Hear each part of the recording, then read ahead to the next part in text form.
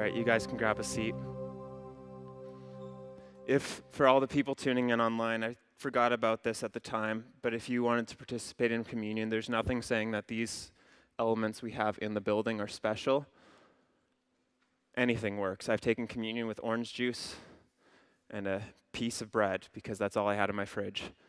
There's nothing special about it. It's just the act of remembrance. Well, good morning, church, and welcome to week 5 of our summer series that we're calling Summertime Stories. I don't know about you, but I just said the word week 5, and it hit me that we're 5 weeks into the summer already. Is it anybody else that summer's just been flying by? It's the strangest thing. It's like winter ended 2 weeks ago, it feels like, and now summer's already halfway gone, which means winter's, I'm not going to think about that. But basically, if you've missed the past 4 weeks, what we're doing through this summer is we've been taking some time to essentially dive into some of the classic Sunday school stories that get sometimes neglected in a Sunday service. And we've been diving into some of the craziest, the wildest, the most intense and interesting stories in the Old Testament, exploring the lives of people like Gideon, and Jonah, and Ruth, and Samson, and Habakkuk, these prophets and these judges who God used in incredible ways to really change the world. And really the focus of the series has been in looking back at what God has done through broken and hurting people to understand how God can and does work through people like you and me. People who maybe were not as flawed as some of the characters we've gone through. Maybe you're not like Jonah who just ran off when God told him to do something, but people, like, I don't know about you, but I feel pretty messed up sometimes. And so looking at these stories and understanding how God uses people like me and you and people like Jonah and Habakkuk and these people who messed up and made mistakes, it's encouraging to me. And so this morning, I want to dive into a story that I don't think I've ever even thought of preaching a message on before. A story of a little-known girl whose story really is lost at times between the massive Old Testament book of Judges, with big-name characters like Gideon and Samson that a lot of people would recognize, and an even more massive story of a dude named David, and later on his son Solomon in 1st and 2nd Samuel. And it's this little 4-chapter book that's stuck right between there. And if you've never heard of it, you're forgiven. Because if I'm honest, it's a story that I haven't paid a lot of attention to before. It's the story of this girl named Ruth. And when I first told my wife a couple weeks ago that I was preaching on Ruth, she was like, "Oh, I love Ruth." And actually, that's been true of every single female I've told that I'm preaching on Ruth over the past couple weeks. They've been like, "Oh, Ruth, I love Ruth." And when my wife said that, I was like, okay, like, what about the story of Ruth do you love? Because for me, like, it has nothing to do with Ruth being a female, and I'm like, oh my goodness, it's a female practice. No. It's just that if I go to read my Bible, when I go to read my Bible and do devotions, I've never intentionally been like, I'm going to read Ruth today. Or if I have, often in trying to find the 4 pages that it's on, I get stuck in the story of like Samson or David and completely forget where I was going. And so I don't think I've ever preached a message on this, but I believe that there's something very, very interesting and integral in the story of Ruth that applies to each and every one of our lives. So maybe you're like me and you haven't really paid attention to the story of Ruth. Maybe you have never heard of Ruth. Well, I hope you've heard the name before, but you've never heard of the character, the Bible character Ruth. Or maybe you're like my wife and you're like, yes, Ruth, finally, I've been waiting for this. I believe God has something for us this morning. So this morning, though, I want to start us off near the end of the story. And I know this is the worst way to write a book or read a book is to go to the end and understand the ending. But I want us to start at the end so that we can see the blessing that happens at the end of the story, so that from a place of blessing and hope, we can then start to look at all of the garbage that Ruth had to endure in order to get to the place that God needed her to be to bless her. And so let's look at this together. Ruth 4, verse 9 says, "Then Boaz said to the elders and all the people, 'Today you are my witnesses that I've acquired from the hand of Naomi all that belonged to Elimelech and all that belonged to Chilion and Mahlon,'" names. If you need baby name ideas, these ones are free. "I've also acquired Ruth the Moabite, the wife of Mahlon, to be my wife, to maintain the dead man's name in his inheritance, in order that the name of the dead may not be cut off from his kindred and from the gate of his native place. Today you are my witnesses." Now, if you're confused, and I just threw a lot of random weird names at you. If you're confused, basically what's happened in this moment is Boaz has agreed to marry Ruth. Now, to give you a bit of a picture of all of those names, if we could throw up the next slide with the genealogy. So basically, we had Naomi, who was married to a guy named Elimelech. Great name, I know. They had 2 children, Chilion and Mahlon. Chilion was married to a girl named Orpah, and Mahlon was married to Ruth. And basically the circumstance, and we'll dive into this a bit more in a second, but basically the circumstance was Elimelech died, then 10 years later Chilion and Mahlon died, and then suddenly it was Ruth and Naomi, and that was it. And so later on, in comes Boaz, who is a relative of Elimelech. We're not sure exactly what kind of relative, but in this moment he agrees to marry Ruth. And in that agreement, what he's doing is he's agreeing to care for, to provide for, and to protect both, not only Ruth, but also, by extension, her mother-in-law, Naomi. And also, he's agreeing that any child born of that house would be of the line of Elimelech, which means that with this family line, Elimelech had 2 sons. They both died. They had no children. That means that the children born through Ruth and Boaz would carry on Elimelech's name. And what happened in this moment is Ruth and Naomi started to receive provision. They had somebody who started to take care of them so they didn't have to care for themselves. And then it carries on and it says, "So Boaz took Ruth and she became his wife. When they came together," if you know what that means, "the Lord made her conceive and she bore a son. Then the woman said to Naomi, 'Blessed be the Lord who has not left you this day without next of kin, and may his name be renowned in Israel. He shall be to you a restorer of life and a nourisher of your old age. For your daughter-in-law who loves you, who is more to you than 7 sons, has borne him.' Then Naomi took the child and laid him on her bosom, and he became his nurse. The woman of the neighborhood gave him a name." This is interesting because imagine you bring your baby home from the hospital, and it's your neighbors who get to name the child. Some of you have a good relationship with your neighbors, and you're like, okay, that'll be fine. Some of you have a bad relationship with your neighbors, and you're like, ooh, it's going to be Chilion, isn't it? Woman of the neighborhood gave him a name, saying, "A son has been born to Naomi." They named him Obed. He became the father of Jesse, the father of David.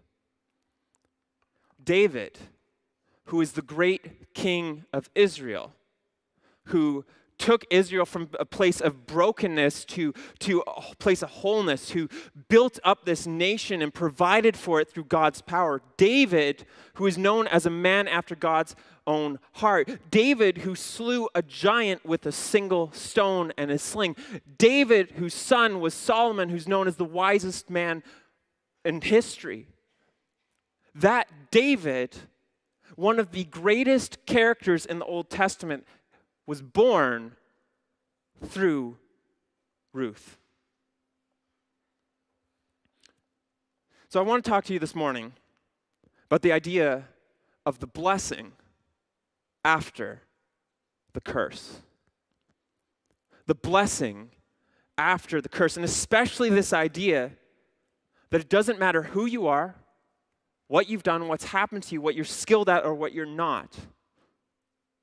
If you are still breathing and you are willing to be faithful, God has a plan for you.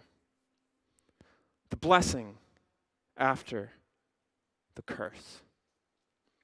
I don't know about you, but I've found in my life that often the moments of greatest blessing, moments where God blesses me the most, are moments often that come after the worst periods of my life. The moments when God speaks to me the clearest and does the most in my life is often precluded by these moments of horrible stress and anxiety and worry. I'm talking about moments like my wedding day, when greatest day of my life when I got to marry my best friend, which was precluded not directly but several months before by about 6 months of agonizing stress and anxiety and worry as my wife dealt with crippling depression and anxiety. Or, moments like when my wife and we bought our first home and we stepped into the house that we bought for the first time, which moment of great joy, very exciting because God had blessed us with the ability to do this, but it was precluded by several weeks of stress. As days after we had put an offer in on the house, my wife got laid off from her job. And then we're like, what do? We feel, God, we feel like you told us to branch out and to buy this house and to trust you, but now we can't do it on one income. What do we do? Or moments like the joy that my wife and I now experience from owning our puppy, Charlie Brown, that has been continually, and by continually, I mean my puppy is still sick right to this day, precluded by stress of nonstop vet bills, sleepless nights, and cleaning runny poo off our carpets. It's a lot of fun owning a dog sometimes. But I found that the moments, the places, the ways that God blesses me the most often comes through these seasons of hardship. And so it's often through the struggle that we are brought to a place where God wants to bless us. Not that God causes the struggle or that God is trying to punish you or trying to hurt you, but rather that through the struggle, God wants to work it for your good. And so he will use that bad that happens to you to bring good into your life. Romans 8:28 puts it this way. It says, "For we know that God causes all things to work together for the good of those who love him and are called according to his purposes." Through the bad, God can bring good. And we don't get to the blessing that we see in Ruth chapter 4 without first going through all the garbage that we see in Ruth 1 through 3. See, the blessing in Ruth 4 is really exciting. It's a baby. It's exciting. This person, this woman who lost her husband, this grandmother who lost her sons, they now have this child. It's exciting what God did, but to really understand what happened in that moment, we have to look back at all the garbage of Ruth 1 to 3, because really the story of Ruth starts back in Ruth 1 verse 1, which I know, crazy. First verse in the book is where the story starts. But it starts with these 5 verses that are perhaps some of the most tragic in Scripture. So it says this, Ruth 1 verse 1, "In the days when the judges ruled, there was a famine in the land. And a certain man of Bethlehem in Judah went to live in the country of Moab, he and his wife and 2 sons. The name of the man was Elimelech, and his name of his wife was Naomi, and the names of his 2 sons were Mahlon and Chilion. They were Ephrathites from Bethlehem in Judah. They went into the country of Moab and remained there. But Elimelech, the husband of Naomi, died, and she was left with her 2 sons. These took Moabite wives. The name of the one was Orpah, and the name of the other Ruth. When they lived about 10 years, both Mahlon and Chilion also died, so that the woman Naomi was left without her 2 sons and her husband." See, this is the tragic backstory of the story of Ruth.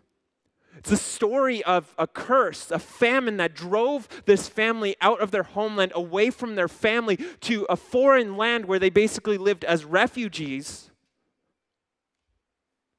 And then later defined by the death that stripped everyone that Naomi loved from her life. See, this book is called Ruth, and we tend to focus on what happened in Ruth, but really what happened in this moment is when Ruth lost her husband, Naomi lost her child. And she had already lost her husband, and she had already lost her other child. So now Naomi in this moment is alone, without family in a foreign land. And I want to be clear about something though, because sometimes Christians get caught up in the whole idea of God being a judge, that we tend to look at stories like this and be like, oh, well, God must have been judging her.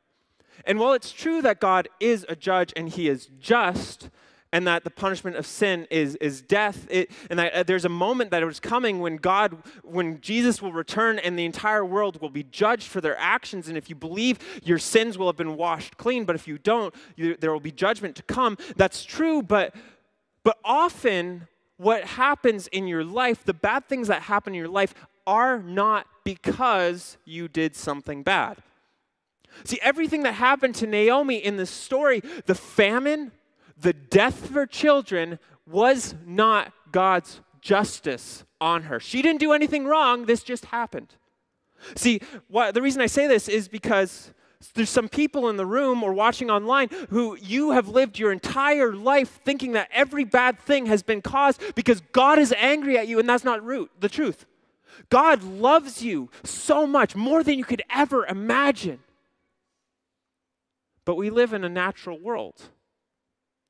See, sometimes the reality is, if you make stupid decisions, you will suffer the natural consequences of your actions. For instance, if you decide to drive drunk down the Henday at 250 kilometers an hour, when you crash, you will have to suffer the consequences of those actions. And there will be pain, there will be suffering, there will be problems, and it will be entirely on you. But often the things that happen in our lives aren't caused by us. They're caused because we live in a natural world where things like natural disasters happen, where nobody lives forever,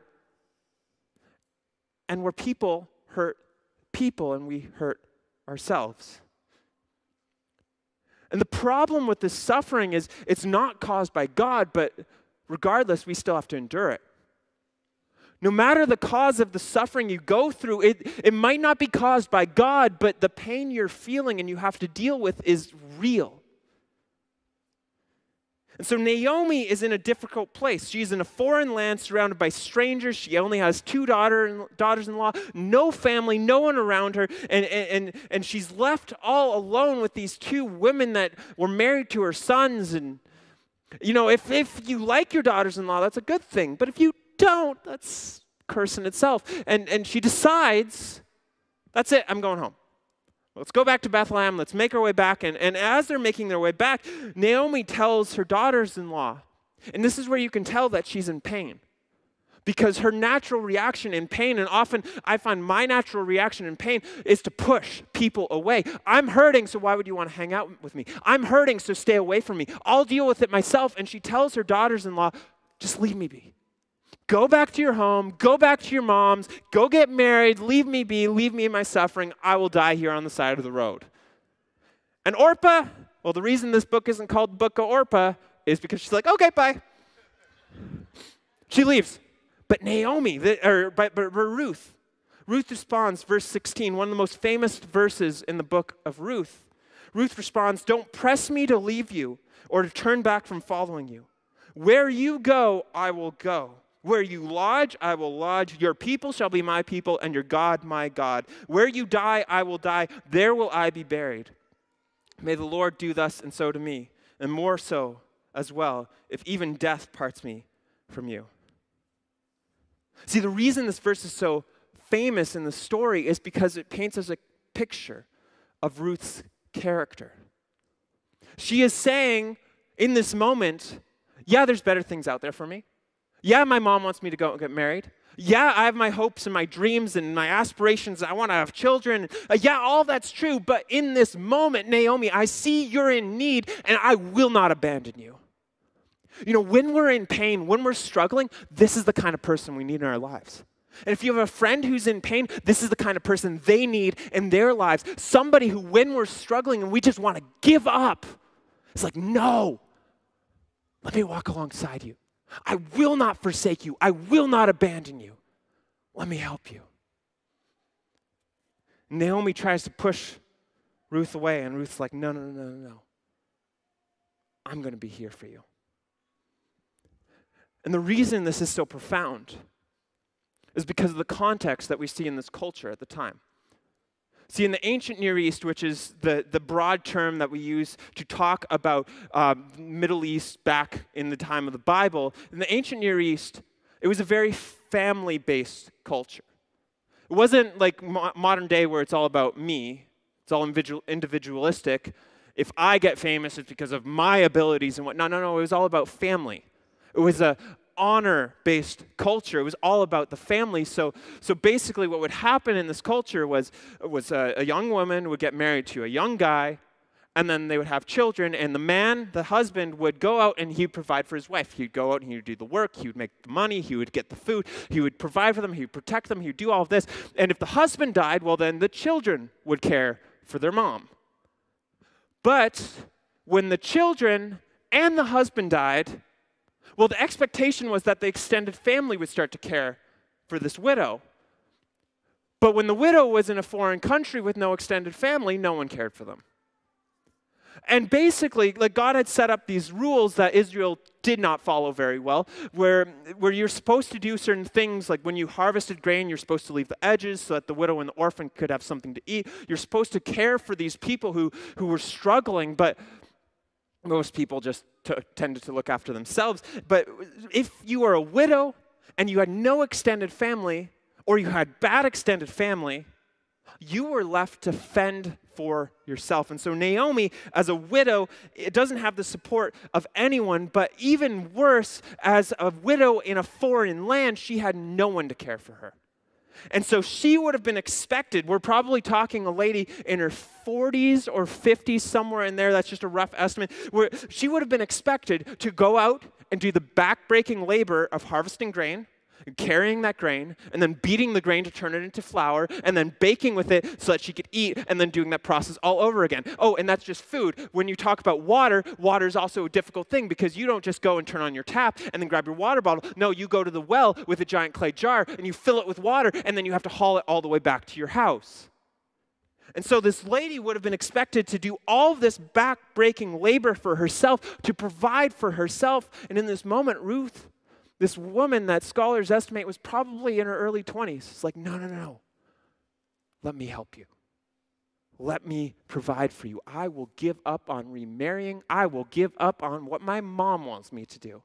I will leave all my friends and family and journey with you because I want to care for you. And so Ruth is faithful to Naomi, despite the curse, and she stays with her, and even after they arrive in Bethlehem, she provides for her, going out harvesting the grain, keeping them both alive, providing for her. And in doing so, she meets a rich, single, handsome guy named Boaz. Now, this is the part of the story that a lot of pastors like to preach, because whenever you do a relationship series, you automatically go to the story of Ruth. And it's this whole idea of Ruth was just doing the right thing, and look what God did and gave her life. And there's even this old saying, maybe if you've been around church for a while, you probably know it, but it goes this way, and it's advice that pastors like to give to single ladies in the room.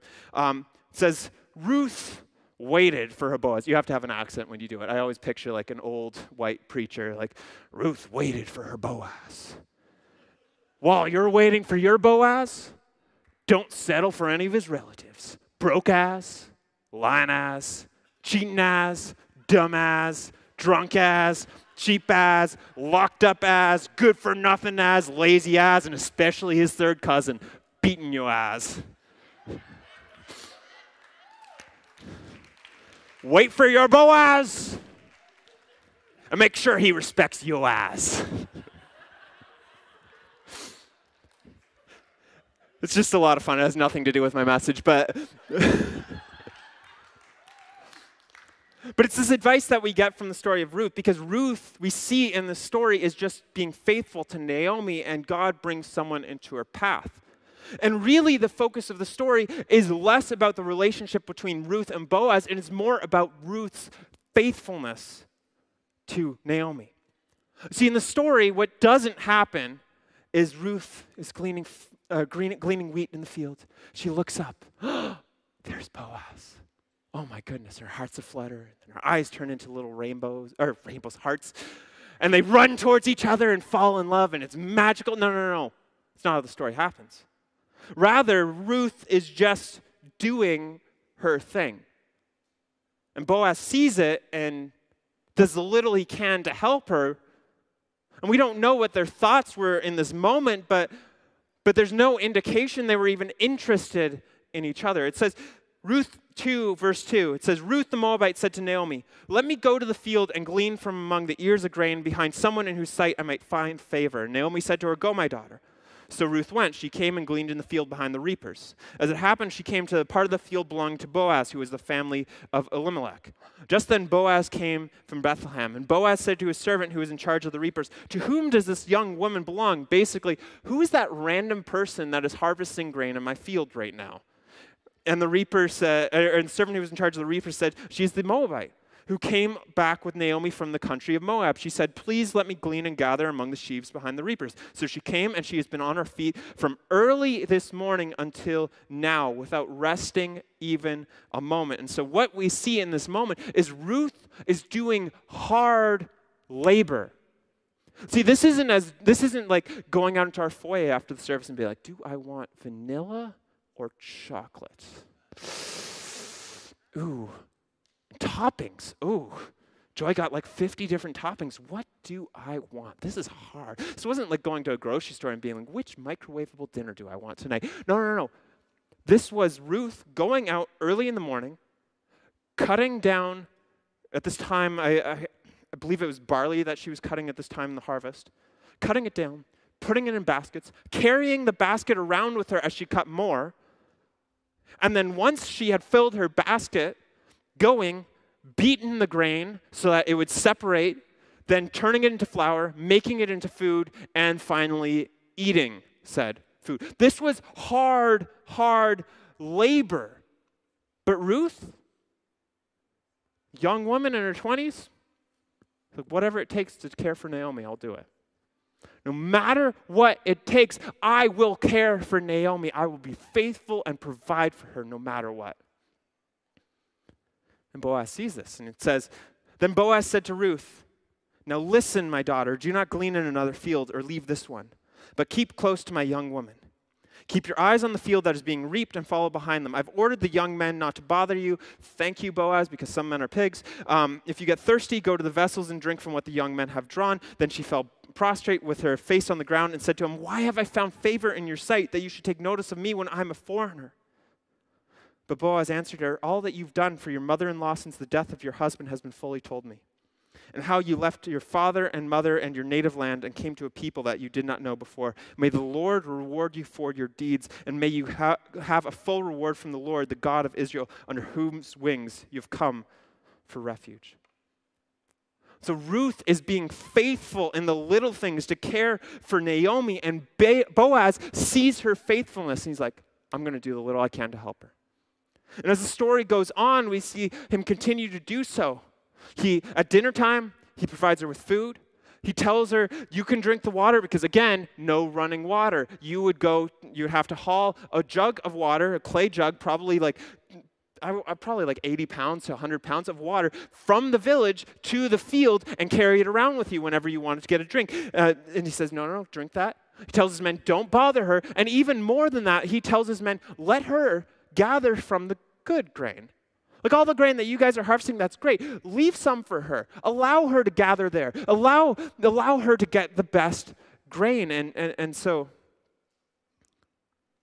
Ruth is being faithful, and Boaz sees her faithfulness and helps her. And the story goes on in Ruth 3 that then Naomi tells her, and this is where I think that thought might not have crossed Ruth's mind. Naomi tells her, go to him, and essentially what she tells her is, convince him to marry you. It's basically the story. And so Ruth goes, and she goes at night to where Boaz is, and he's at the threshing floor with all the grain. He's guarding it. She waits until he has something to drink and something to eat, and he falls asleep, and then she goes and she lays at his feet. She also, before she went, she took a nice shower, put on good perfume, got dressed in her, nice outfit. She went, she lay at his feet, and we don't really know what the laying at the feet symbolically meant or what the cultural significance of it was. All we know is that it was just an innocent act. There was nothing sexually involved in it. But she goes and she lays at his feet, and Boaz wakes up in the night, and surprise, there's Ruth sitting at his feet, and he's like, "What are you doing here?" And she's like, "Oh, well," and through this conversation, she convinces him to marry her. And the story goes on that there was another man who would have been first in line to marry her, who was closer relative to Elimelech, and he goes to him, and the guy's like, "No." And so Boaz is free to marry her, and so they get married. And through all the tragedy, the famine and the death, the incredible thing with the story of Ruth is because of Ruth's faithfulness to Naomi, through her just doing the little things to care for Naomi, comes this baby, this child, who becomes the grandfather of one of the greatest characters in the Bible, who, by the way, then became a distant descendant of another guy in the Bible, this one in the New Testament, a guy named Joseph, the earthly father of our Savior Jesus. Through Ruth, God moved his plan forward. And what God showed me in this story this past couple weeks as I've been studying it, and what I want to show you today, is how God used the most unqualified, unexpected person to bring about the most incredible thing. See, in the story, Ruth had three things going against her that should have kept her from being used by God. First of all, she was a foreigner. And the reason this was a problem was, at this time, God was working through the nation of Israel to spread his love into the world. And the plan was through Israel, he would bless the world. But at this time, he was working with the people of Israel. Ruth is a Moabite. She's a foreigner. She's not part of God's people. It was not expected that God would use her, but God used her. Secondly, she was a commoner, which is to say, she wasn't rich, she wasn't famous, she didn't have anything really special, she wasn't politically motivated, she was just an ordinary girl. She's just an ordinary person who was willing to be faithful, and so God used her. And third, and this is the one that really messes me up, is Ruth wasn't even a servant of God. Don't believe me? Throw up the next verse, Ruth 1. So it says, "Do not press me to leave you or turn back from following you. Where you go, I will go. Where you lodge, I will lodge. Your people shall be my people, and your God, my God." See, in this day and age, they were a very polytheistic culture. So you would have a family God, and then you have a city God, and then you have a national God, and each nation would have their own God. And there was just millions of gods. It was like the sun's a God, the grass is a God, the moon's a God, like all of this kind of thing. And so the practice was when you got married, you would forsake your family's gods and turn to their family's gods. And what Ruth is saying is, I will follow you, Naomi, and in doing so, your God will be my God. And the only reason she served the true God was because Naomi did. It wasn't anything special. She didn't have special revelation. She just followed God because Naomi did. So Ruth was a foreigner. She was a commoner. And she didn't even serve God, and still God used her. She was faithful to Naomi, and God used her in the midst of chaos to do amazing things in his nation and later in the world. Ruth had every reason to be disqualified. But because she was faithful, God was faithful to her and blessed her. See, the reality is that God will use anyone. No matter who you are, what you've done, where you grew up, what skills you have, what skills you might lack. If you are willing to be faithful, God will use you. It doesn't matter if you're famous or not. It doesn't matter if you have 1,000 or more followers on Instagram and TikTok. It does not matter. I heard a pastor named Steve Backlund once say that God didn't call us to be famous. He called us to be faithful, which means to be loyal and steadfast to a cause, to his cause, no matter what it costs you. 1 Corinthians 1:26 puts it this way: consider your own call, brothers and sisters.